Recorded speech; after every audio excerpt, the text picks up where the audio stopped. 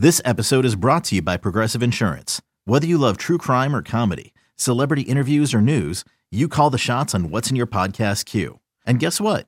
Now you can call them on your auto insurance too with the Name Your Price tool from Progressive. It works just the way it sounds. You tell Progressive how much you want to pay for car insurance, and they'll show you coverage options that fit your budget. Get your quote today at Progressive.com to join the over 28 million drivers who trust Progressive.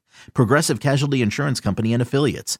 Price and coverage match limited by state law. With threats to our nation waiting around every corner, adaptability is more important than ever. When conditions change without notice, quick strategic thinking is crucial. And with obstacles consistently impending, determination is essential in overcoming them. It's this willingness, decisiveness, and resilience that sets Marines apart. With our fighting spirit, we don't just fight battles, we win them. Marines are the constant our nation counts on to fight the unknown. And through adaptable problem solving, we do just that. Learn more at marines.com. For all NBA warriors, you are now tuned into Golden Spaces with Nat and Justin.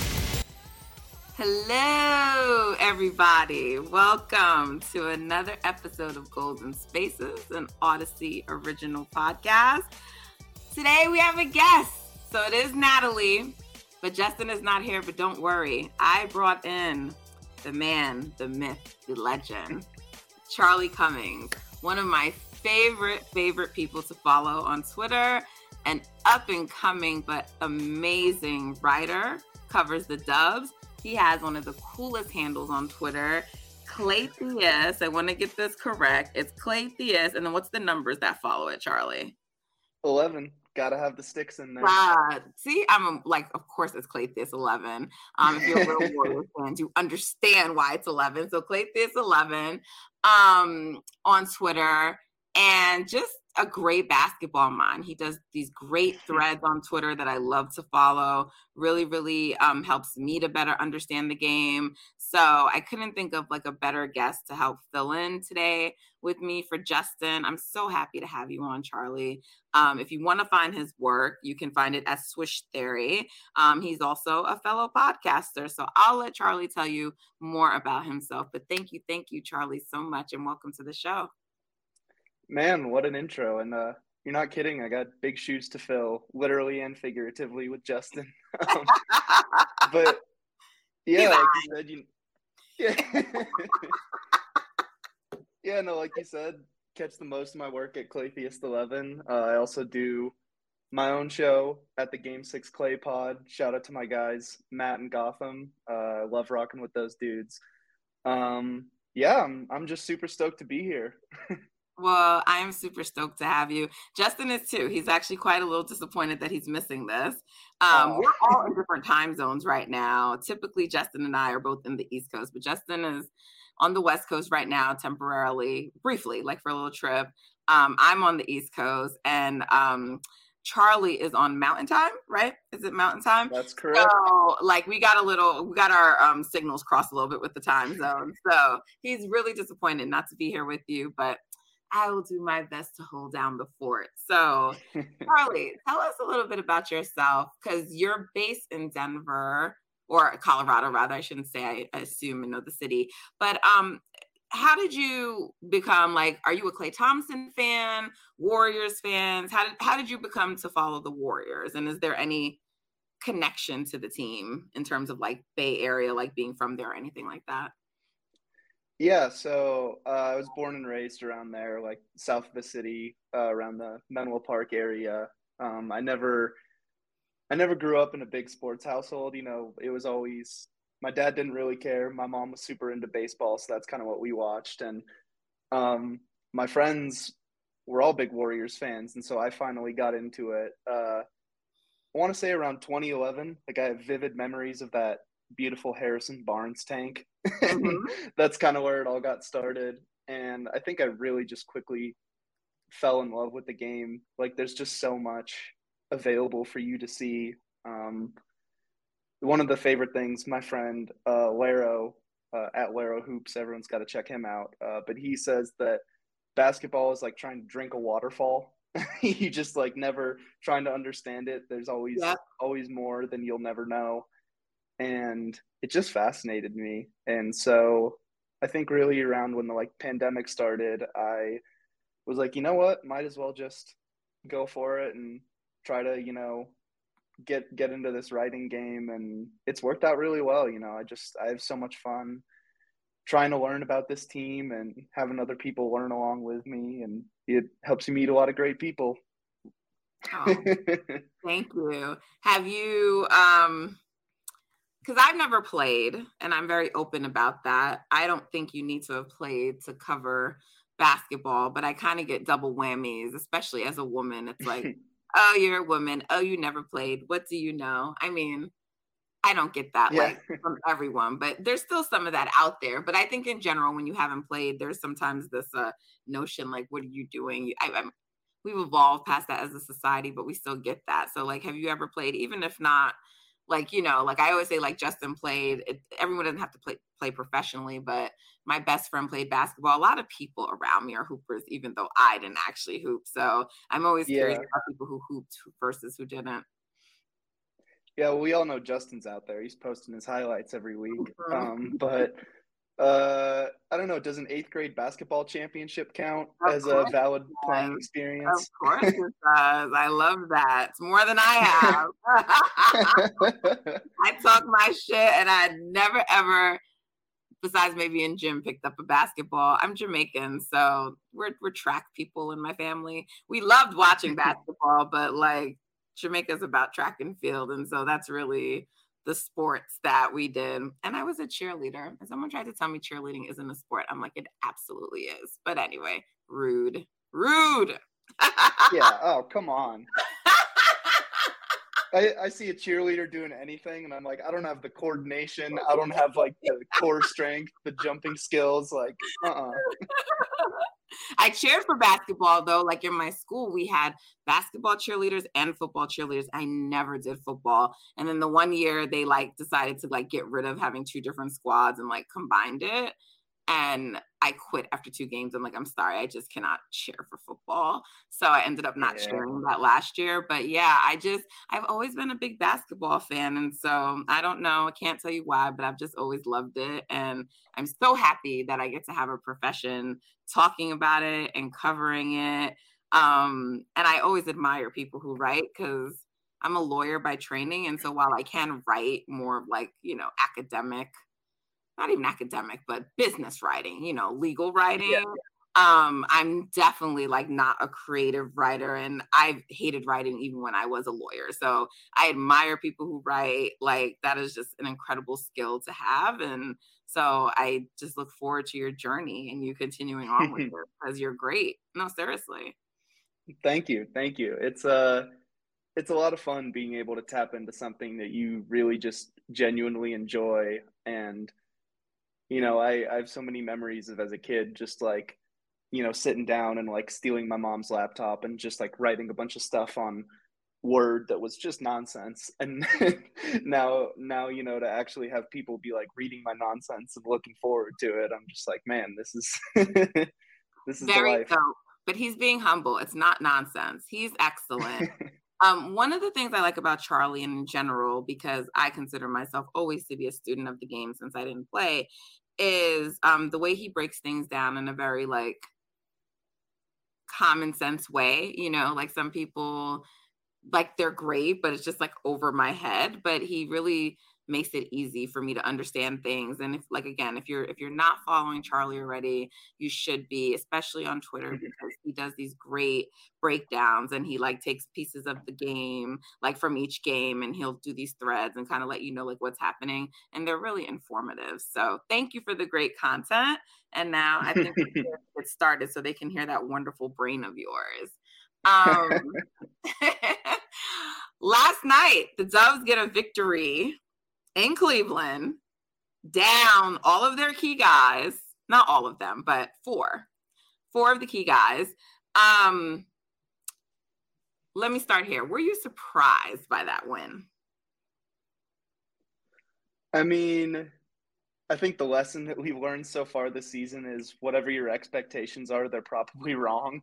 So in hindsight, it's not surprising at all. But when I was watching it in real time, I'm just like, man, this just feels so weird. Like usually usually the Warriors are the team that are kind of, beating themselves. And, Right. I don't want to take away from how they performed last night, but it just felt like, Cleveland was kind of stumbling over things. They didn't look like the confident team, and the Warriors were they were firing offensively.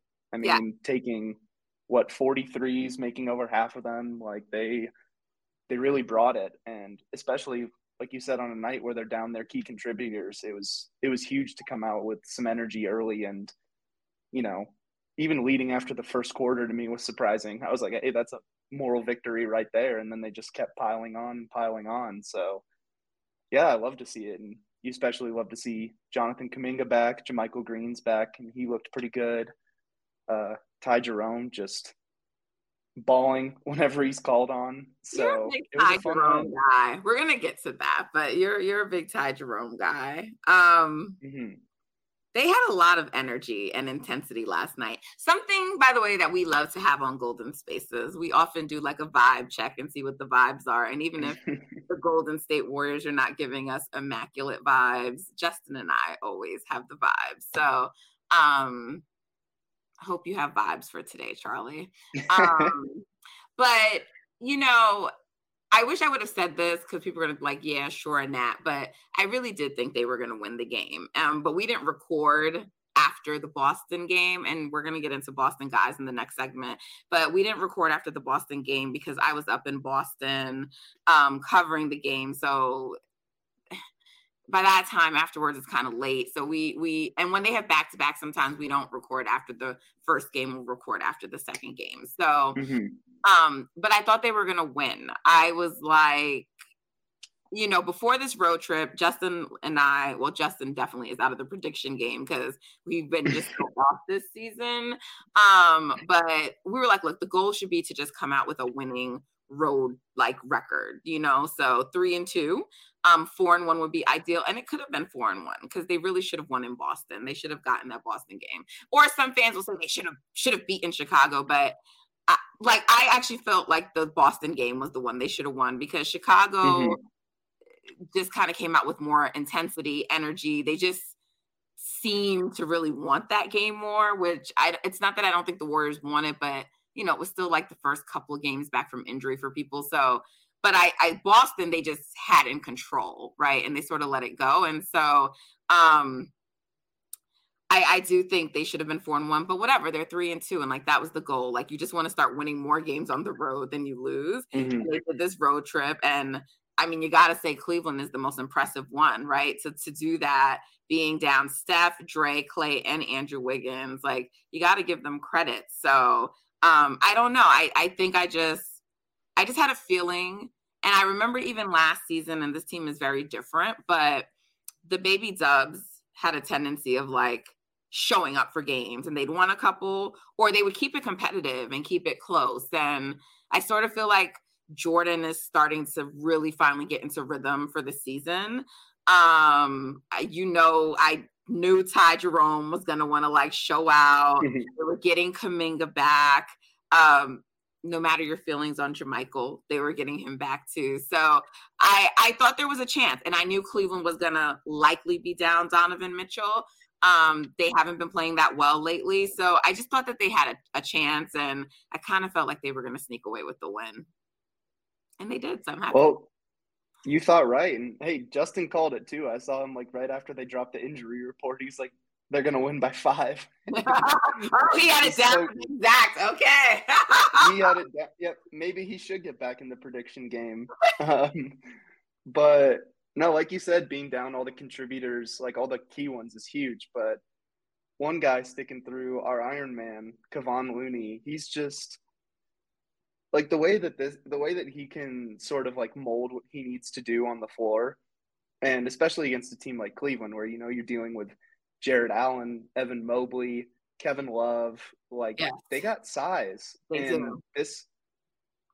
I think the most surprising thing for me was that Golden State pretty handily won the battle on the boards last night, and that's almost entirely because of Kevon. I mean, 17 boards is no joke, but the way he's just able to tip the ball free too, he's so smart about knowing, hey, I can win this battle so I can go for this board, or, hey, I'm at a bit of a disadvantage. Let me just try to bat it out and, let Dante get involved, let Jonathan Kuminga get involved, like let all these other guys sort of crash the glass from a secondary point and help clean up these defensive possessions, because we've seen them lose in the second chance game a lot. And that was easily a way that Cleveland could have turned it last night. So shout out to him for really controlling that, because it's so huge having a guy that you can depend on every night to just control his aspects of the game. He's not going to play outside of what he wants to do. He's within himself, and he's just rock solid. And it's so awesome to see.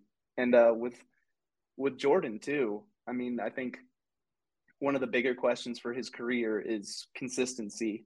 Like, how can he contribute on a night-to-night basis? And he has just been on an absolute tear. I mean, over his last 12 games, he's got 11 20-point games. Yeah. Like that that is not the player that we saw early in the season.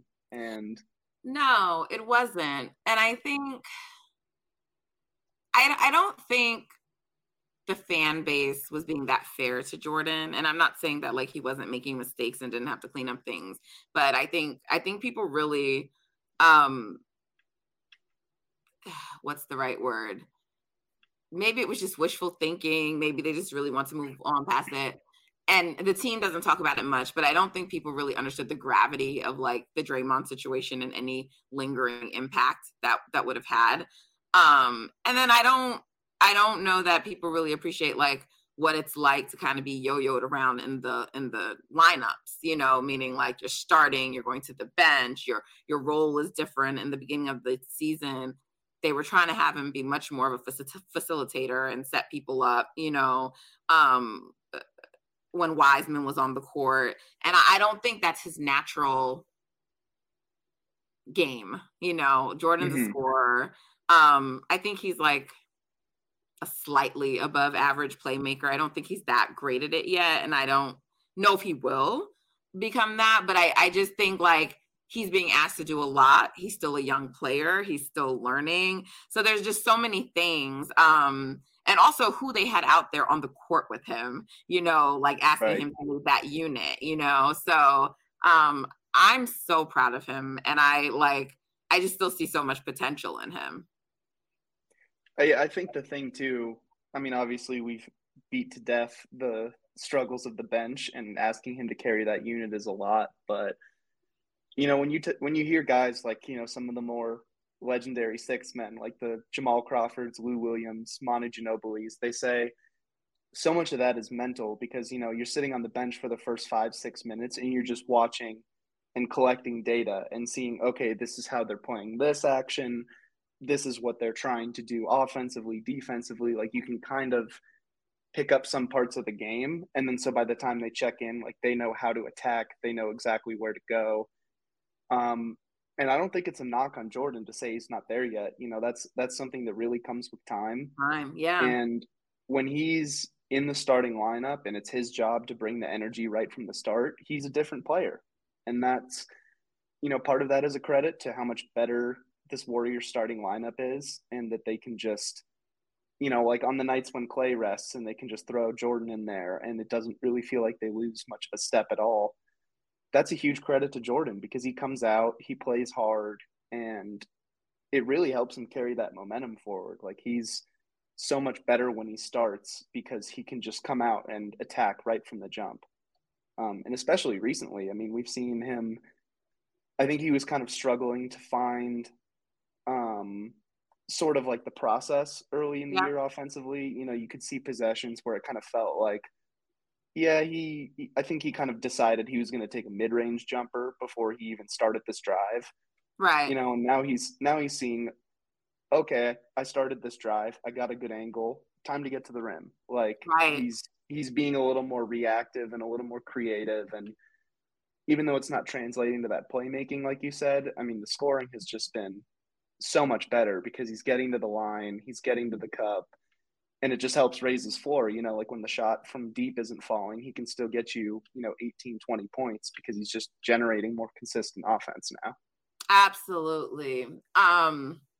And I asked him about that. I spent almost like 2 weeks recently in the Bay, and I asked him about like his approach, like when he's starting versus being on the bench. And he spoke to that, like just kind of the differences in that. And like, you kind of get a feel for the game more quickly when you start than, when you're coming off the bench. And so, I hope that kind of put to rest or helped to shed light on the theory that Dub's Twitter seems to have, like he doesn't want to play his best when he comes off the bench versus starting, because it's just so silly to me.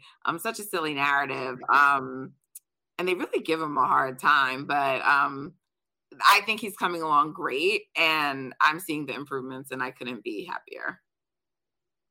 Yeah, and I think as the overall engagement sort of rises, you've seen him be more active defensively. Like I think there have been so many defensive lapses throughout the year, but he's starting to cut back on those. He's starting to, provide some more helpful on-ball reps, and especially in help. Like I love seeing when he can like identify a play, and he's like, oh, this guy's in the post. I'm in the corner.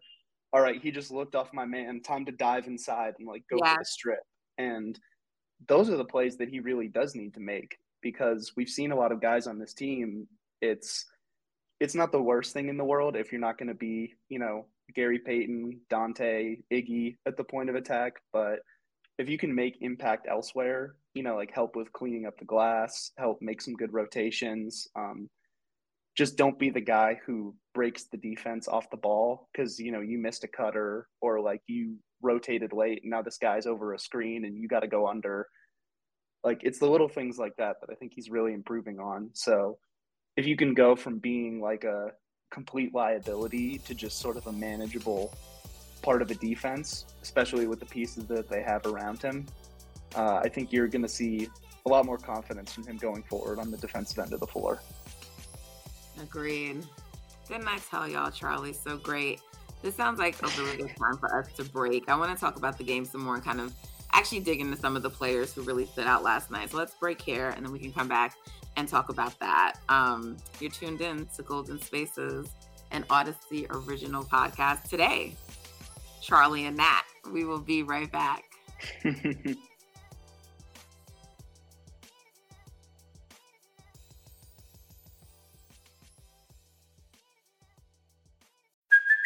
Hey, it's Kaylee Cuoco for Priceline. Ready to go to your happy place for a happy price? Well, why didn't you say so? Just download the Priceline app right now and save up to 60% on hotels. So whether it's Cousin Kevin's Kazoo Concert in Kansas City, go Kevin, or Becky's Bachelorette Bash in Bermuda, you never have to miss a trip ever again. So download the Priceline app today. Your savings are waiting. Go to your happy place for a happy price. Go to your happy price, Priceline. Another day is here, and you're ready for it. What to wear? Check. Breakfast, lunch, and dinner? Check. Planning for what's next and how to save for it? That's where Bank of America can help. For your financial to-dos, Bank of America has experts ready to help get you closer to your goals. Get started at one of our local financial centers or 24/7 in our mobile banking app.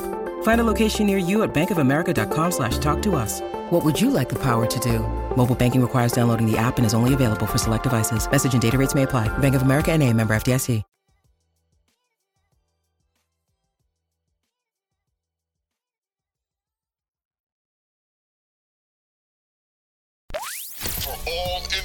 For all NBA Warriors, you are now tuned into Golden Spaces with Nat and Justin.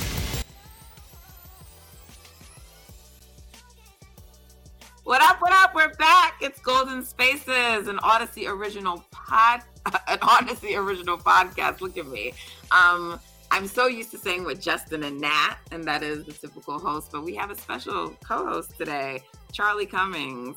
You need to go back and listen to the first segment if you didn't catch it to hear everything about him, but he's great, and I'm so happy he's joining me today. We've been chopping it up about this Cleveland Cavaliers game last night that the Warriors matched up with. They won by 5. Apparently, Justin predicted that. See, you got prophets on this podcast. So, great game. Really fun game.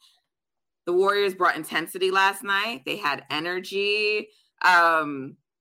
they were just really focused. They wanted it. You can tell they wanted it to win it. And so great game. And so many different players contributed to it. So many different players. And so we spent a lot of time already talking about Jordan Poole in the first segment, but I would say, if you're looking at like everyone's contributions, obviously he was the number one, just in terms of everything that he did. Best player last night. But let's get into some of the other guys who really helped in that victory. Let's start with Ty Jerome. I know he's someone who you're very big on. Now, I want to know if I understand this correctly. Do you believe, I know you ultimately believed he may get signed, but is that this year? Do you think he should get that final roster spot? Or are you just saying like in general? I think this year, like, he should be the guy that they convert. And I think that's for a couple reasons. One, we've seen, I know that Steve Kerr really relies on Anthony Lamb as a rotation guy, but we've seen Patrick Baldwin make some contributions. Jermichael Green is back, and, they're not all one-to-one comparable players, but I think you have more depth at the forward spots now that you're comfortable with. And I think just having like that fifth guard that can come in, take offensive responsibility. He can legitimately generate for himself and for others. And he still holds up defensively. Like he's a really strong. Yeah. Unlike him? Yeah. Everyone knows who tunes into the show regularly. I'm not a fan of his. But you did a great thread on him and some of his defensive lapses. And I'd like you, after we're done with Ty, to talk a little bit about how he hurts the team defensively, because I think people just see his offense every night, but I think it would be a really good like education experience. I'm sorry I interrupted you, but let's no, of course. Ty. No, always good to link up with a fellow Anthony Lamb disrespecter.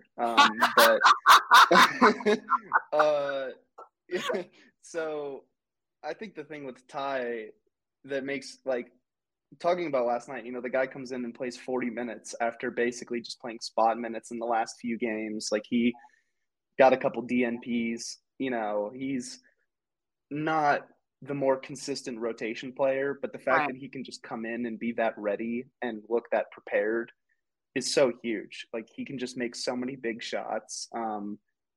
The thing that's so crazy to me too is, like, he has his athletic limitations. He's not the Jordan Poole type where he can just make one or two dribble moves and go right downhill, but it doesn't matter because his floater is so good. I know that. It's like automatic now, it's like that floater's going up. He's probably making it. There was one last night. I think it was like in the third quarter where he goes for like a turnaround, like around the elbow, and he just shot it with one hand. Like, he just completely drops his guide hand and just shoots the floater and cans it from like 16, 17 feet. And I'm just like, man, you can't teach touch like that, and you can't let players that have that kind of skill get away from you so easily. I when I was in the Bay, like I got to go to a Warriors practice, and at the end he was shooting around with Steph, and I think that is actually telling that he's the player, shooting with Steph, at the end of practice. Probably bodes well for him. Like, obviously just like you're learning from the best, but also that like they're doing that together. Yeah, absolutely. I mean, the guy is just a shooting and kind of touch talent that they haven't had in a long time.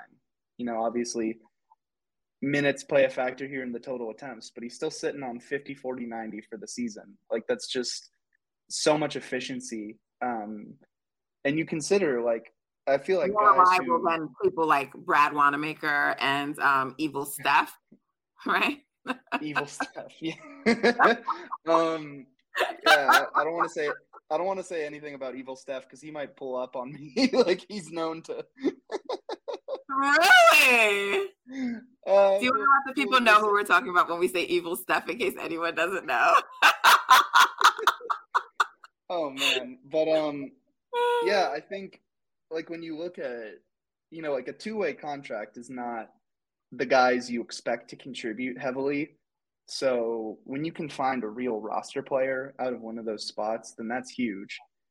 And speaking of those two ways, with the whole Anthony Lamb thing is frustrating for so many reasons. Like I know I don't have to tell you about all the off the court stuff. I would hope that We've everyone discussed it listening to on this, here as well. Yeah. yeah. And obviously that's disappointing for the organization, but Very. yeah, beyond all that, I think I've tried to make it pretty clear. Like when I go through my analysis, I try to be objective as possible about all of these players. And I'm Good very for you. deliberate. That's what's going to make you a good writer and journalist, because I don't really care about objectivity, but I mean, I do to an extent, but I don't. Like, no, get that man off the squad. But go ahead. This is why I have people like you to balance me out. And Justin, you guys are much more fair than me. Well, and see, that's where there can always be like exceptions to the rule, and to me, I'm like, if I have any sort of platform, I'm not going to use it to promote this guy in any positive way. So, when I see him, like, I try to, clip everything that I find relevant, and especially for each individual player. But if he makes a good play, you're not going to see it on my page. No. Like, that's not how I'm going to operate. And beyond all that off the court stuff, he's just incredibly frustrating to watch. I think, we've seen the offensive contributions here and there. He can make some threes when they ask for it, but it's just so reckless defensively. Like we saw, especially in that Wizards game, like when Steph had to chew him out for the second time, he just randomly... Which he did not seem to be receptive to. No. And okay, I'm sorry. I'm still just floored by that, but go ahead. I forget if it was you or Justin I was talking about. I was like, yeah, if Steph talks to you, step one, shut up and listen. And there is no step two. Like, you listen to him. And especially because that was the second instance. Like, early in the first quarter, they try to run, like, a screen action with Porzingis.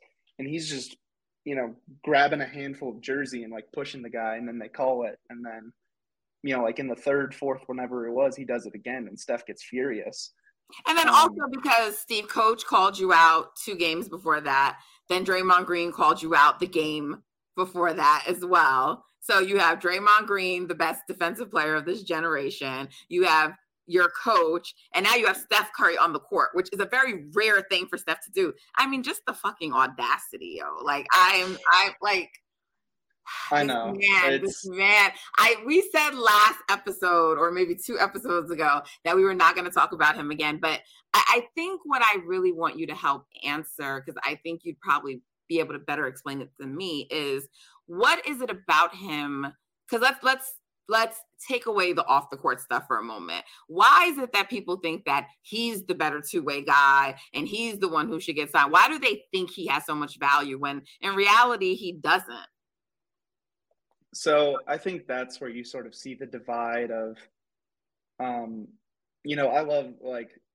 love so many people who just have like the ability to like look at the game, and, I don't expect everyone to go like crazy in depth on it. So I don't fault people when they kind of just look at the box score and see, oh, he had 12 points and, he was like a +7. So he must've done something right.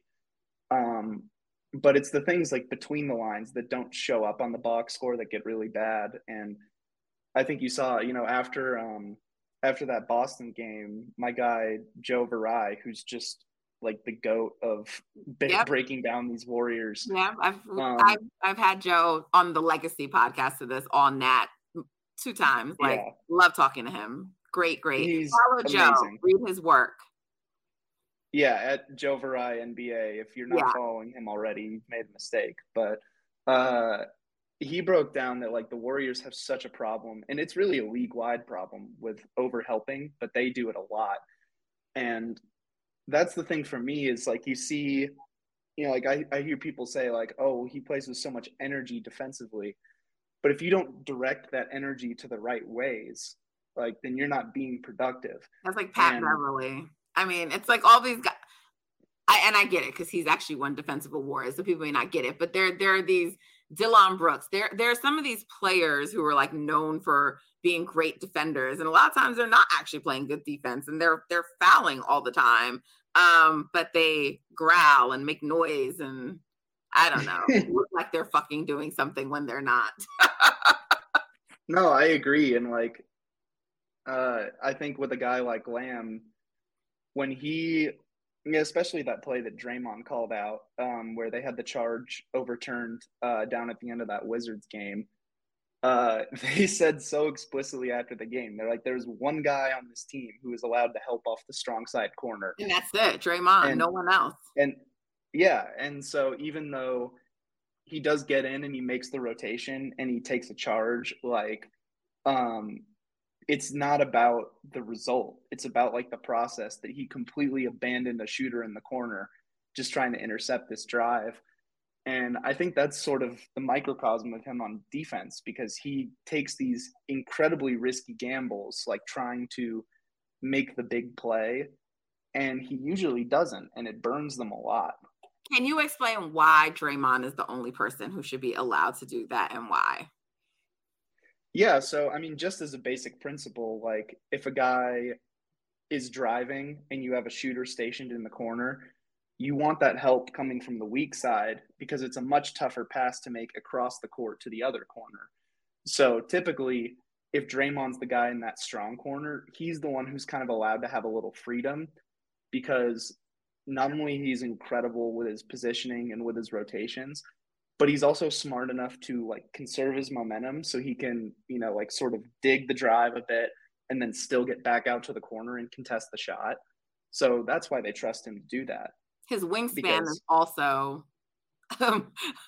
much more than Anthony Lamb. So like the contest is going to be better than yours, even if you do get back over there. But like it's even the purpose, where like Draymond has some possessions where, he's stationed sort of in between the rim and the corner, and the driver comes in and he just takes 2 steps inwards, knowing that's going to trigger the pass back out to the corner. But he's already anticipated that. So he's already going back out to the corner because he knows exactly what he did. Exactly. Lamb does not do that. He's just running in to stop the driver, and then the pass gets made, and he's like, oh, shit, I got to go all the way back out to the corner.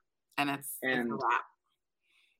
Yeah, exactly. And I think you've seen, like, he can have some solid on-ball defensive reps, but I think that's the thing that's the thing that I think points more to the state of this roster right now is the mistakes that he makes would get him pulled by Steve Kerr so quickly if they had any other option. Like, Kerr must just be so fed up watching him take unnecessary fouls, like make bad turnovers, like the same things that got Moses Moody benched and have kept him benched for a long time. But Moses can't, play a small ball 4. So here they are. Even as egregious as his, I don't feel like they are. No, I don't think they are as egregious. He's still a sophomore player. He makes mistakes. And, I understand when people say, hey, like Lamb's not, that much older than him.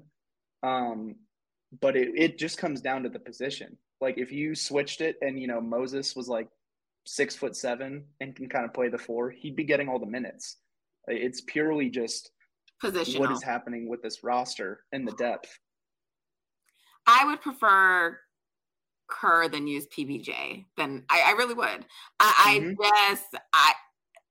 cannot get it with Anthony Lamb. And I say that because I don't think PBJ's mistakes would be any worse than Lamb's. And at least you have like an actual legit shooter, because I think Lamb's shooting is fake.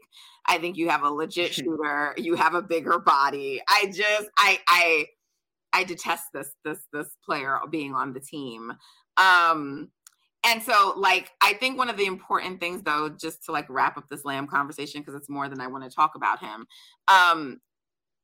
So when people are just like, but, he's doing all this other stuff on offense, right? Because I've heard people brought up, like, Jordan Poole, and I'm just floored because it's like Anthony Lamb is in no way giving you what Jordan is, like, from an offensive standpoint. So please, let's stop that. And when I always say he's going to give up anything he gives you on offense, because it's like between the fouls and the negative plays, like many times when he comes on the floor, the other team goes on runs, right? So that's what it is. It's like all of his mistakes, even if you don't always see it in the form of, oh, he fouled someone, it's because of all the defensive mistakes he makes, that other team can like just go on a run and get back in the game. And that has a lot to do with him being out there on the court. Right. And I'm glad you brought up PBJ too, because I think, when you look at a guy like him, especially when you're almost always playing the four, his job is not to like contain guys. Like he can do some pretty solid, like, all right, I've got the mismatch. This guard's trying to take me to the hoop, but I know where my help is, so I'm just gonna like steer him the right direction. And that's the right play. Like it's not his job to shut people down. It's his job to not get killed when he's switching. And when he's off the ball, he's able to make some impact rotations. Like he can come over and block shots. He can get himself in the passing lanes, especially with the G League team. He's shown himself to be like a pretty impact rebounder for a four. So I think when you look at that, the value of a guy who plays within himself and knows what he is, but is still able to make some impact because he can provide a couple rotations and, finish off possessions, which is something that this team has struggled with all year. Yeah. I think there's a lot of value there, like defensively. And then on the offensive end of the floor. Coach's son, high IQ player. Yeah, coach's son, like you said, like he's really smart. I think, you've probably seen it being around the team. Like he's such a quiet, determined guy. Like, it really cracked me up last night. Like, I think it was I don't know if I've ever seen him tweet before. Yes, but it was Andre even commented. I don't know if you saw Andre's reply to him. He's like, it was a great tweet complimenting Ty Jerome for his floaters. Exactly. But I think he's got that quiet determination. Then on the offensive floor, like one of the things that does consistently work when they try to like run things with Lamb is when you have like guards set those pin-in screens in the corner and you can just get a wide open corner three because, they're usually assuming, oh, the ball's going to go to Steph or to Poole. So they cut inside, they set a quick screen, he shoots the three. That exact play could be run so well for Patrick Baldwin Jr. Exactly. And that's the only thing that's probably what he's best at, just that catch and shoot three in the corner. Because anytime he attempts to like create for himself, or take someone like one-on-one, like I'm just like, what are you doing right now? This is it. And it always ends in disaster, like 90% of the time. Well, with guys like him too, I think what's important is, he's not going to be the guy where they're like, Pat, run this pick and roll, like Pat, take this guy in isolation. But when you're that good of a shooter, you need to be able to identify like how to attack a certain closeout. And either when you force like a tight closeout or some guy goes way over a screen or you have the really long closeouts, you need to pick those spots to like get downhill. And he's got good touch. So he can, he can attack the tilted defense. Like he can take advantage of rotations and that's the guy they need him to be. So and my point is more that he would be smart enough to know not to do those things. Right. It's not even a matter of like, does he have the ability to, but it's like, he'll know, like, I should not try to do this. And like that's right. Where your IQ matters so much. And well, yeah, I'll just leave it at that. I'm trying not to be. It's so cool too, seeing the IQ out of a rookie. Like he's a young guy and, I don't think it's unreasonable to say he's sort of played himself into being one of the prospects that they feel better about. I think we've seen Jordan Poole, like they've paid him. He's going to be here. Jonathan Kuminga, we know he brings some unreal defense and he's really starting to find sort of his groove offensively. But Baldwin just looks like a guy that they could really, really use. And especially considering the state of this roster, I don't want to delve too deep into however many timelines there may be. But when things are like, when this roster is so expensive and, unless you make some really poor decisions in the Right. offseason, it's going to stay that way. Yeah. So you need guys who are not only like controllable, but cheap. Yeah. So if you're looking at Patrick Baldwin and you're like, hey, he can contribute down the stretch, and then for the next 3 years, we're still able to have him on the roster for like a pretty reasonable rate, that's something you really need to explore because, Absolutely. even if you think Lamb can offer some of the same things he does, Lamb is on a two-way. He's not signed for next year, and you didn't just draft him in the first round. So I think there's some sort of impetus to see what you have in PBJ right now, as opposed to waiting and seeing, okay, let's, kind of yo-yo him around the G League, and then we'll see if he can compete for a spot next year. Like, no, I think you got to let him roll now and, give him 10, 12 minutes a night. I was going to say, I would like to see him continue to get spot minutes throughout the rest of this season. And, just speaking of people, like the reason why, like my ears, I mean, I'm listening to you, but like they really perked up when you said like he kind of showed, because I felt like Moses Moody showed that last year. And I felt like there was so much more excitement around him. And I don't just mean from fans, but I mean also from like the organization. And it just feels like he's taken a step back this year. And I don't think he's lost his ability, but I don't, Justin and I talk about this often. I worry about how much like this has now gotten into his psyche, because when he's out there playing, He looks like he's playing not to make a mistake, and like you would have loved to see last night be the type of game where like he steps up and shows a little bit more what he could do. And it just didn't happen. And I just worry because I do think he is a talent. Yeah, I think the thing too is one of my favorite terms that comes from all the draft people I've interacted with is academy brain. Like they talk about guys who come out of, Moses was at Montverde, like he was at one of the top schools going into his time at Arkansas. But so many of the guys that go through those academies, they're conditioned to make the right pass, but not always the risky one. And so you see guys like him sort of be a little conservative with their playmaking.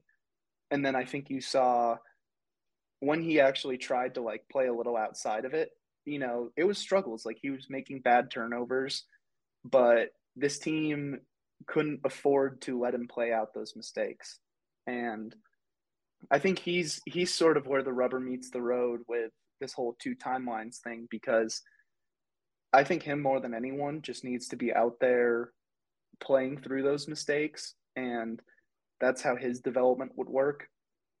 But at the same time, can Golden State go out and give him 15, 20 minutes a night to play through these things and see if there's a player in there? Because so then send him back to the G League too. I mean, I'm not even trying to be funny, because at this point he's just sitting on the bench, and how is that helping him?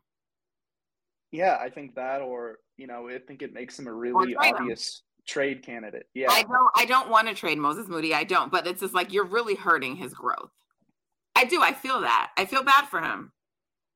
Yeah, I do too, because, you want to see a guy like him out there having some of a leash and, being able to do all these things. But, at the same time, what we've seen so far, and, the reason why I brought up what PBJ does, where it's like, hey, he can make a lot of shots. He can maybe attack a closeout now and then. He can get you some boards. Moses is kind of in that, jack of all trades, master of none, where like the shooting's good at times, but sometimes it's not there. And, he can kind of make some plays, but, it's a little here and there. He's not a huge impact rebounder. The defense it's a little tough, because he's a little too slow-footed to deal with those quicker guards. And I think figuring out, how to play up defensively, like especially on bigger wings, is something that takes time. And that just comes back to they don't have the time to give him. And like that's not a huge knock on Moses. And I don't think it's a huge knock on the coaching staff either, because, if you're Steve Kerr, there are only so many sort of like variables that you want on a given night. So if you're like thinking, I don't really know what we're going to get from Moses tonight if we play him, then I understand why he's, been sitting on the bench. And that goes back to, like find a trade for him where you can bring in someone you can trust to contribute right now and maybe for the future, or, put him in the G League a little bit, let him get some confidence back, especially on the offensive side of the ball. So that's sort of where I set out from him. Like, I like him as a player. I think he's got a future in the league, but I just don't know that Golden State has the sort of opportunity to give him right now. Okay. All right. It's a good time to break, but before we do, just anyone else that you think needs to be shouted out from last night. We talked about Loon a little bit and what he did in the game. We got into great detail on Jordan and Tide. And we even spoke about Lamb, not to praise him, but I know people will still think he did a lot last night. So we got to that. JaMychal Green. Thoughts on him last night? I mean, he showed, he can still hit a three now and then. He can impact the glass. I like his cutting. Like, that's sort of the one thing that I think really works in this offense is he's really good at finding those soft spots in the defense, getting behind into like the dunker spot or, moving baseline out of the corners. I love seeing that. And Dante DiVincenzo as well. There's not enough to be said about him. Yeah, no, he really impacted, especially in that third quarter. Like, I wanted to bring that up too. Like, I think they were up 5 at halftime, and Dante was a huge catalyst where I wanted to look back and check because I was like, I'm not sure if it was like this crazy, but the first 11 possessions of the second half, Warriors go 3 for 3 on twos, 5 of 6 on threes, and they only turned it over once. Oh my goodness. And Cleveland turned it over 4 times in those first 11 because of Dante. Like, he was everywhere. He was just harassing Darius Garland. Like, he was breaking things up in the passing lane as he got out in transition too. And he's just the kind of player they need. Someone who really holds up at the point of attack, can make some real impact defensive plays. His shot looks great. He can do some playmaking stuff. So, man, like that was really just such a great pickup they made. And, as much as people have harped on the ones that got away in free agency, like, they really nailed that one. Yeah. Well, I mean, yeah, that conversation. Anyway, Kuminga, he was solid. Looked like someone coming back from injury, but you definitely, Kuminga to me is like, he belongs in the playoff rotation. He's like that 8th guy. So I don't really have much on him. I did want to just go back to JaMychal though, really quickly. I've been sort of out on JaMychal, and I'm not saying like last night made me like a believer in him, but I did think that was one of the other reasons. I don't think I said this specifically why I thought the Warriors could win this game, because I felt like it was like a lot of the younger guys, but it also was enough like more veteran players, if you consider Dante that, and JaMychal, where the Cavs are good, but they're still young. Like they're still they're not yet at that pinnacle of like, like Darius Garland's a great young guard, but he still has things. So like JaMychal Green has enough like experience that he could take advantage of that, I think, in a way that maybe he wouldn't be able to against a more experienced team. So I think it boded well for them that the second night of the back-to-back, if it was going to be a team, was a team that was sort of struggling and younger, where like you can still maybe take some advantage of some things that they're just not as great at yet. Yeah, for sure. You love to have a veteran guy, and when you're playing those teams that, Cleveland is so loaded on talent, but like you said, so many of their players are really coming into their own, and especially with Donovan Mitchell out, he's still, I don't know, 26, 25. I don't know how old anyone is anymore, but he's so consistent. And so when you take that out of the lineup, like this team, they struggled to find that identity, and the Warriors found it right away. So that's really what won them the game, is having that experience and having an exact plan for what they were going to do, and they didn't panic when Cleveland made their runs. So, yeah, it was huge having a guy like that in. You know, it's going to take a lot for me to be fully back in on him as like a potential contributor, but yeah. But he did what he needed to do last night, and if he keeps doing that, then maybe he could get me back on his side, but I'm not there either. Look, Charlie and I agree on a lot. You're tuned into Golden Spaces, an Odyssey original podcast. It's Charlie Cummings, and Nat. We'll be right back.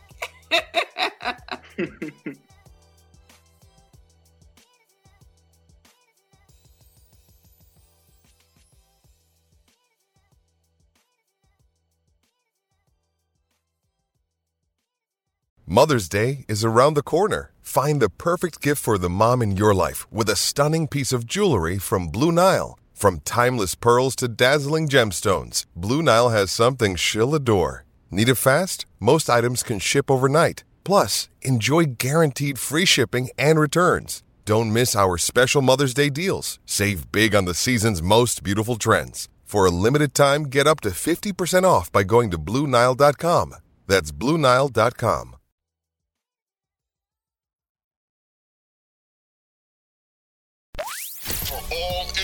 For all NBA Warriors, you are now tuned into Golden Spaces with Nat and Justin. We're back. It's Golden Spaces. It's Natalie and Charlie Cummings, special guest. Follow him, at Claytheus11. It will not disappoint. He will not disappoint. And read his writing. You'll be better for it. You'll be smarter for it. A reminder to Dub Nation, today is the last day of All-Star voting. I think this is the first year we're only going to have one All-Star. I think it's going to be the first year we're only going to have one All-Star. And that's largely due to record. It's largely due to record, but it is what it is. I really feel bad that Andrew went down when he did, because I think he would have had a strong case to be an All-Star and would have just really, I mean, if the finals didn't shut people up, the way he was playing at the end of the season, there's no way you could say that he didn't deserve to be in the All-Star conversation. So, vote, guys. Today's the last day to vote. We know Stefan's going to make it, but still, just vote. Last day. All right. So, the road trip has ended. The Warriors played the Celtics in a game, I must say, they were pretty mad about that they lost. And I would say the last 2-minute report maybe validated some of their anger a little bit, because there were just an egregious amount of missed calls that all would have went the Warriors' way. But nonetheless, right, like, you don't put yourself in the position to have the refs deciding the game, right? And I thought in particular, some of Steph's decision-making when he came back in the fourth, like just the shot selection. And yes, I know he's Steph Curry. Y'all know I'm the biggest Steph Curry person. So I'm never going to get on here and say he's trash and all of this nonsense, but just settling for a lot of threes. And, you know, a couple of times this year, he's talked about like going for the hero shot and things like that. So I didn't know if it was some of that. Speaking to some people around the team, they were like, some of it's fatigue. Like, not that Steph has said that, but they're just like, look, he played like 40 minutes or like whatever it was. He's still, you know, I think people got to remember he's still at that point was only 5-6 games back, 5 games back from injury. And I'm not saying it from the standpoint of like, oh, he's still too injured to be playing, but like even for who I consider the best conditioned athlete in the NBA, like it still takes time to get back to that level and into game shape, you know? And someone had also pointed out to me that they thought maybe he rested a little too long on the bench, so he went cold. People who are much closer to the team and have like way more knowledge than me. I thought those were like really good points. And so I'm curious what you thought when you were watching him in that fourth quarter. Yeah, one thing, touching on that too, like there were so many calls that went against the Warriors, but in general too, like, you know, just to give some credit to Boston, like I'm not the kind of person who's going to be like, you don't ever chalk it up to refs. Like, yeah, agreed. when you have that many chances to win a game and you don't, it's on you. Like, if you start blaming other people, then you're going to completely lose the narrative here. But yeah, like that call on the Wiggins 3 where he goes to the line in overtime, I don't think that should have happened. I couldn't believe that they overturned that call where they said it was clear and conclusive that the ball. Yeah, I still didn't see it. Yeah, and that's the thing. Both teams got bad calls. I really wasn't caught up in the refs, to be honest. But I agree with you. Yeah.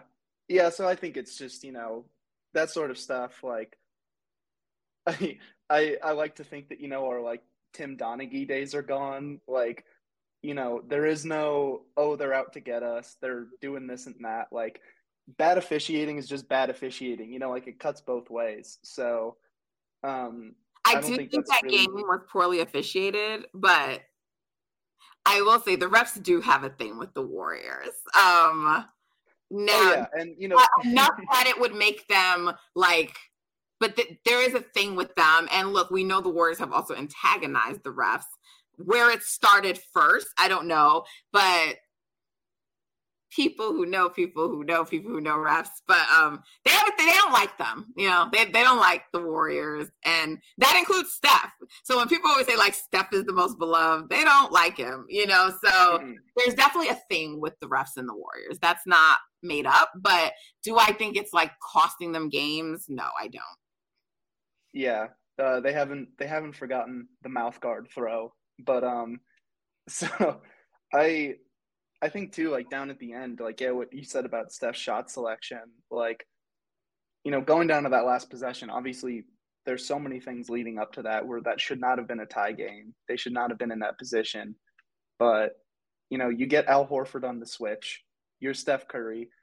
You don't need to just like dribble into the fadeaway 3. Like, you can attack. He had the time to attack. And also taking that shot, like it gave Boston an opportunity towards the end. And then once you get to overtime, they kind of just come out and get punched in the mouth in a row. Yeah, and I think that speaks to the mentality. Like, when you have this game in control and then you let it slip to overtime, it always feels like the team coming back is going to win because they have all the momentum. And that was the case. But we're more than halfway through the season, so now it's not the time for moral victories. You just want victories. But it does speak to how good this team is. Like, even without Kuminga, without Clay, like I feel like it was one of their better losses. Sorry, not without Clay, but yeah, like when you're still missing major contributors and you're able to hang with one of, if not the best team in the league right now, all the way down the wire, like you really controlled the game for a lot of those parts. It just speaks to how good this team is. And when they're fully engaged, when they're locked in, especially in the defensive end of the floor, but when they're able to get into their offensive flow so easily against a team that's that good on defense, it's a good feeling. Like now we've played Boston twice, beat them once, and came as close as you can get to beating them a second time. So that, I think, goes to show sort of my guiding principle with this team is if Steph, Clay, and Draymond are out there, I don't bet – like, you never bet against them. Like, if those three are out there, you have a chance in every single game, no matter how good the other team is. So I just don't have the confidence in a team beating them 4 times out of a series. I just don't. It's definitely not in the West, I tell you that much.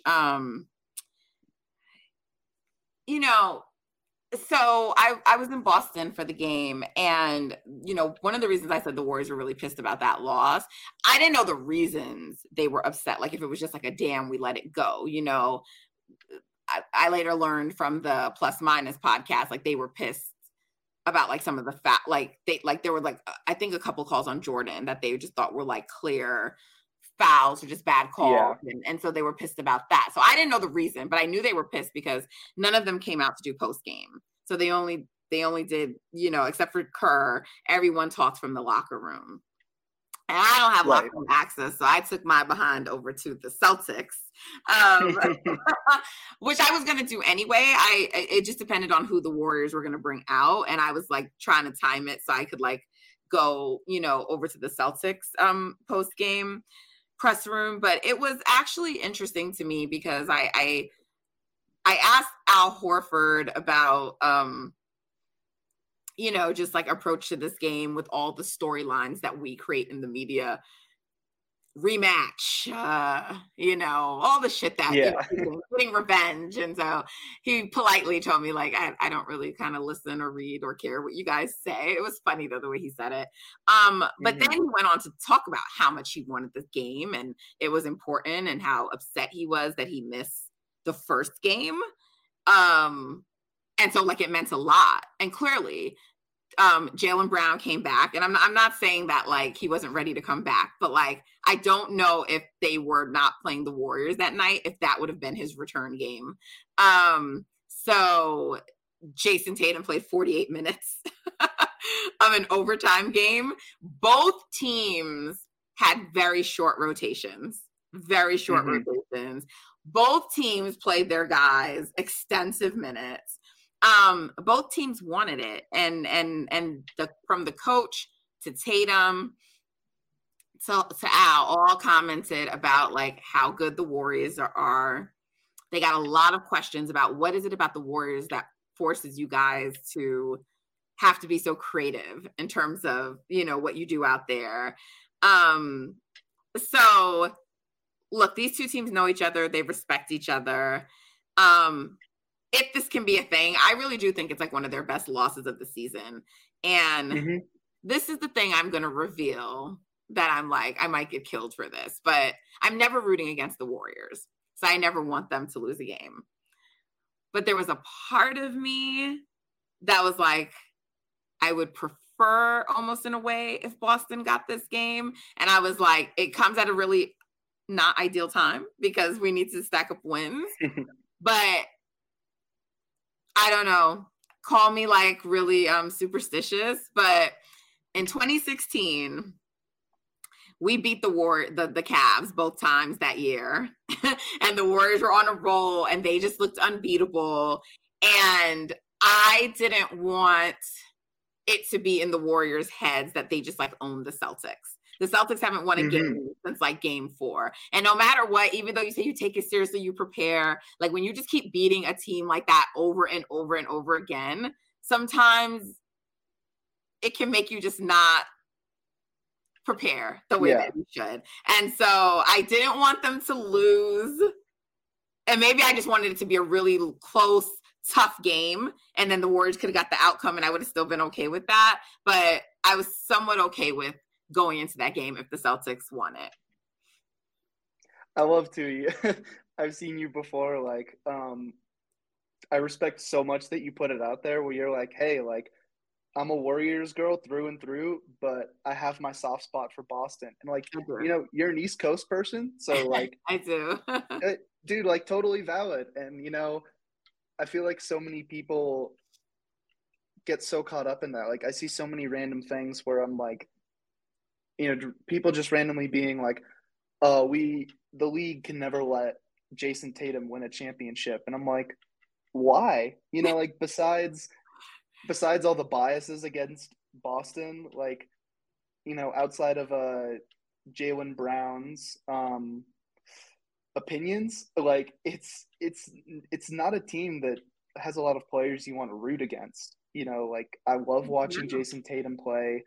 Al Horford still being this good at his age is so cool to watch. Like they've built so many good pieces together. They're an incredibly talented team and they're so much fun. But like you said, the fact that they need their MVP playing the last 39 minutes of the game to beat this shorthanded Warriors team, like that's crazy.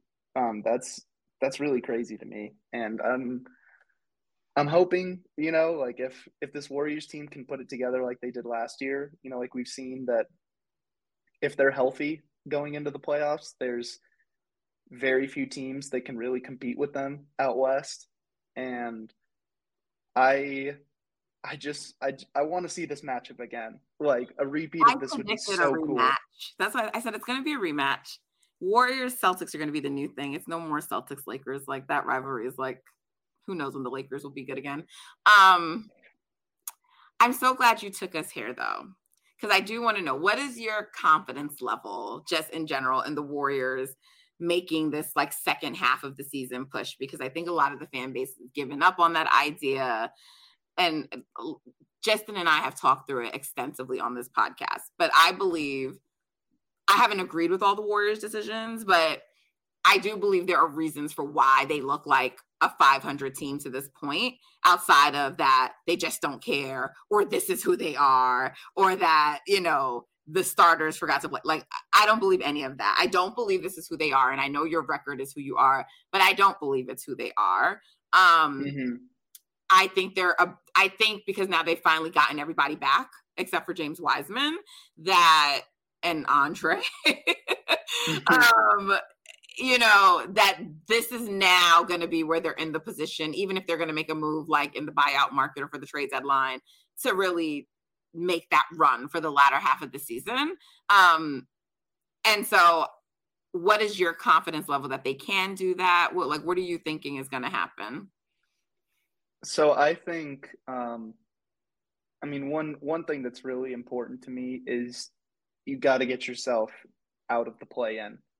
Like, having the whole season come down to 1 or 2 games. And, you know, we saw it in like 2020, 2021, you know, even without Clay, like this team they weren't the contenders that we were expected, but, you know, they came into that like with the advantage of only needing to win 1 of 2 games. And then they lose both right at the buzzer on like a tough Ja Morant shot, and then LeBron hitting his can't see the rim 3. Like, that's what happens when it comes down to that. You know, like you said, I have all the confidence in the world of this team winning 4 games out of 7 against just about anybody. But when it comes down to that small of a margin, like anything can happen, and we've seen anything happen. For sure. You know, I always say about that play-in, just because of the way, of course, people try to use it against Steph, is like, anybody can win a single game, right? And I think that if their first game would have been against a true play-in team, and I think that's what people forget, the Lakers weren't a real play-in team, right? Because they did go out. Yeah. That's because they got injured, right? But they were that low because of things that happened. And look at with that depleted squad how they played the Lakers. That's why I was always very upset that year that the Warriors didn't make any moves, because I felt like they just decided once Klay Thompson was out that we can't do it. And like, you can't tell me not a healthy Warriors, but like if you would just got stuff like, you know, I mean, I know they went out and they got, you know, the pretty boy that everyone like, you know, Tsunami Papa, nameless, right? Kelly Oubre. Because I keep calling people like names, and they're probably like, "Who is she talking about?" Evil Steph earlier, by the way, is Chioza. The pretty boys, Kelly Oubre. But the Warriors actually had a lot of players out during those playing games. I don't know if people remember, like they weren't the greatest players, but like Eric Pascal was out, James Wiseman was out, Damian Lee was out. They had been playing to that point in the season with a lot of people missing when they made that late run, and they didn't fill roster spots like after they let Wanamaker go. But like they would have eventually saw Utah Jazz. I have every confidence in the world they would have beaten Utah Jazz in the series. I really do. They may have not made it to the finals and contended, but to me, that was one of those seasons where there might have been a chance. The Suns, their first time around, inexperience, you know, Chris Paul can say whatever he wants, but Steph lives in his head. You know, like, I feel like that was such a wasted season. I do. Like, it's unfortunate that Clay was out, but I think it was wasted. You wasted an MVP level year from Stephen Curry, right? He finished 3rd that year. I was very disappointed with the way that was handled. And, you know, and then they showed what happens. Like, they're tired. To that point, they were tired. You know, you'd been playing with like rarely anybody. And then you get this like athletic Grizzlies team who you had just beaten a few days ago to secure the 8th spot.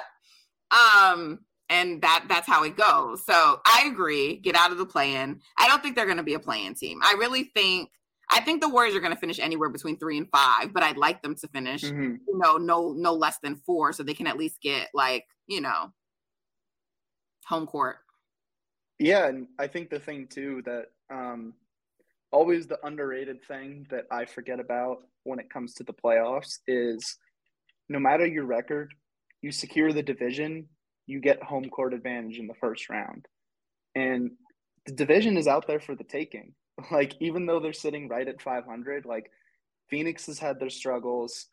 I love what the Kings are doing. Like, shout out to Mike Brown. I think he should be coach of the year for what he's doing over there. It's so cool to see him bring, like, some of the motion principles that he learned and apply it to, like, Sabonis and Fox, which are such a cool dynamic pairing together. But at the same time, it's the Kings. So, like, until they do it, I won't believe them. I think they're going to make the playoffs this year. I do. I think they will. But I don't think they're going to do much. If they lost, 25 out of the last 35 games and missed it, would anyone be surprised? No, but I just don't see it. I think they're fine. Yeah. And that should be the win for them, getting back to the playoffs this year. Obviously, no team is ready for the playoffs, but that would mean a lot to them. But I agree. I don't think the Kings have locked in that number 3 seed. So, it's for the taking. You're right. It's for the taking. The Warriors can absolutely get back in there. Do you think they will get back in there? I think so. I think, building up, in terms of health, I think we're still going to see Clay's probably going to be getting managed here and there, but, you weathered the storm of Steph missing those games. Andrew Wiggins with the longest absence of his career, which coincided with Steph's time out. So you had the two of them out. Yeah. Basically, a difference in one game, but both 15 games. So I think the thing is so interesting is when you saw last season, they came out firing out of the gate, winning 18 of their first 20. And then they hit a bit of a lull, and then Clay comes back and they start to get into form again. So I think what we've seen is that, it's all about hitting your stride at the right time. If you come into the playoffs hot, you can continue that play and teams will be scared. And based especially off the reputation they've built up. But it's a matter of them not being exhausted, right? How do they get there not being exhausted? What do you think is the path to that? That's where the depth comes into play. I think you need to, my ideal scenario is, I don't, as much as I'd like to see James Wiseman get an opportunity elsewhere, for him as a player at this point, because I don't think Golden State can give him that. I agree. I think he's also kind of a really tough move to make midseason because I don't know how high teams are going to be on him right now. So I'd like to see a bit of a consolidation move where you maybe trade, Moody and JaMychal Green for another big. You convert Ty Jerome to a roster spot, and when you say another get active. When you say another big, are you saying a real big, or are you saying a wing who can play like a big too? Oh no, I want a big. Okay. I'd like to see. I think Nerlens Noel has been on the trade market. Charlotte has a few centers that they're trying to get rid of. You think he could? Yeah, no, I think he's solid at what he does. He impacts the glass. He's all right defensively. He can be a decent role man. So, I think we've seen with this team, when they bring in guys who are, especially the Marquise Chris's of the world, JaVale McGee, they can do a lot with a little from the center position because they don't really need, they don't need high end scoring. They don't need all these things. Would I love to see them go in and get a Jakob Poeltl? Of course, but he's also you're not going to start him. Kevon Looney is the starter. And if he's coming off the bench, I don't know if he's quite making the impact that you're looking for. So, I think make a little depth move. It's not going to really be what his going rate is and what he wants. It it doesn't sound like they can give it to him. So No. I think while everyone would like Pirtle, I just don't think logistically it can work out. But other names I've heard people throw out are like PJ Washington, Kelly Olynyk, Jay Crowder. I don't think the Suns will ever trade to the Warriors, so that's why I think that one will never happen. But Nerlens is a new name. I haven't heard that one. So, like, thoughts on any other players outside of him? Yeah, like I'd like to see Mason Plumlee. I think he would be pretty solid. I don't quite know. It's sort of a weird situation with the Thunder because they keep bringing Mike Muscala back as like their vet, like he's their vet that they love, but he's quietly like still pretty good. So I wonder if he's a guy that they could try to pry loose. Did you see the news about Serge Ibaka? Like Toronto's going to try to just find him somewhere. Do you think there's any value that he may still have? Not really. I mean, he's just so limited as to what he used to be able to do. You know, he can't stretch the floor and, you know, make those impact roles that he used to offensively. And he's not much of a switch defender. You know, he can still kind of protect the rim, but, you know, that doesn't really strike me as what they're trying to go for. If it's just like, hey, like, we got an open roster spot, he costs like a second round pick and you just got to do something, you know, I understand. But I think they should try to aim their sights a little higher because there are some guys out there who can contribute. I don't think like my ideal package, honestly, was if the Thunder are willing to part with Muscala and Kenrich Williams, I am all over that because they need infectious hustle guys, but guys who do the right thing. And that is what Kenrich is. Like he's all over the place. He's such a good defender. He can space the floor, but he's also not, you know, he's not over rotating. He's not making mistakes that are going to kill you. So guys like that, you know, I love the PJ deal too. Like I think he's a really, really good switch defender. He can do some things offensively and he also impacts the glass despite not being, you know, like a true big. So there are moves out there. You know, I think we've established with this team, like you don't need to make the big shakeup. You just need to sort of reinforce what you already have. Right. And I think there are plenty of options out there for that. Yeah, I really only think they're like a piece away in terms of shoring up their depth. So I agree that there doesn't need to be a big shakeup, but I would prefer that they get someone than not. So, and I just don't think, I don't think it's someone existing currently on the roster. So we will see. It's not like the Warriors to really do things like during the season. So this would be a change for them.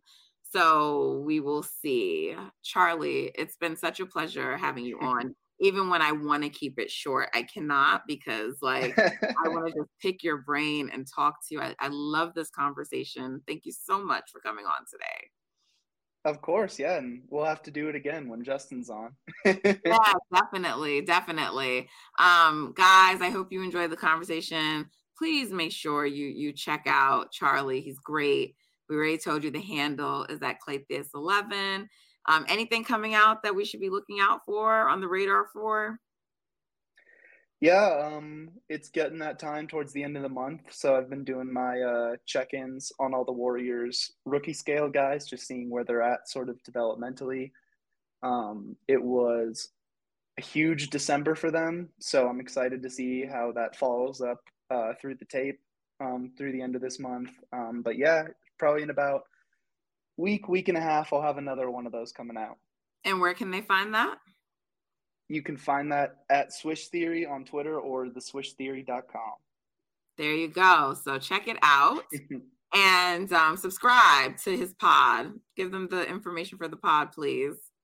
Yes, ma'am. At Game 6 Clay Pod, check it out. We're usually doing about one episode a week. You can find us on YouTube, find us on Spotify, Apple, all your good podcast places. Yeah, I love my guys on there. Listen, guys, check it out. Support up-and-coming content creators. It may not seem like that big of a deal, but the subscribe or following really helps us out a lot. And then if you really like the content, leave a comment, write a review, give a rating. we understand that there's so much content out there for you to choose from and you can't listen to each person, but that little thing helps us out so much. We're all just out here trying to do our best. So we appreciate you. You can tell from this conversation, you're not going to be disappointed with anything Charlie's putting out. So thank you for tuning in. We will be back after the Nets game, but until next time, you know what to do. Subscribe, follow, share, everything I just said. It's Charlie and Nat signing off for the last time for Golden Spaces and Odyssey Original Podcast. Take care. Bye-bye.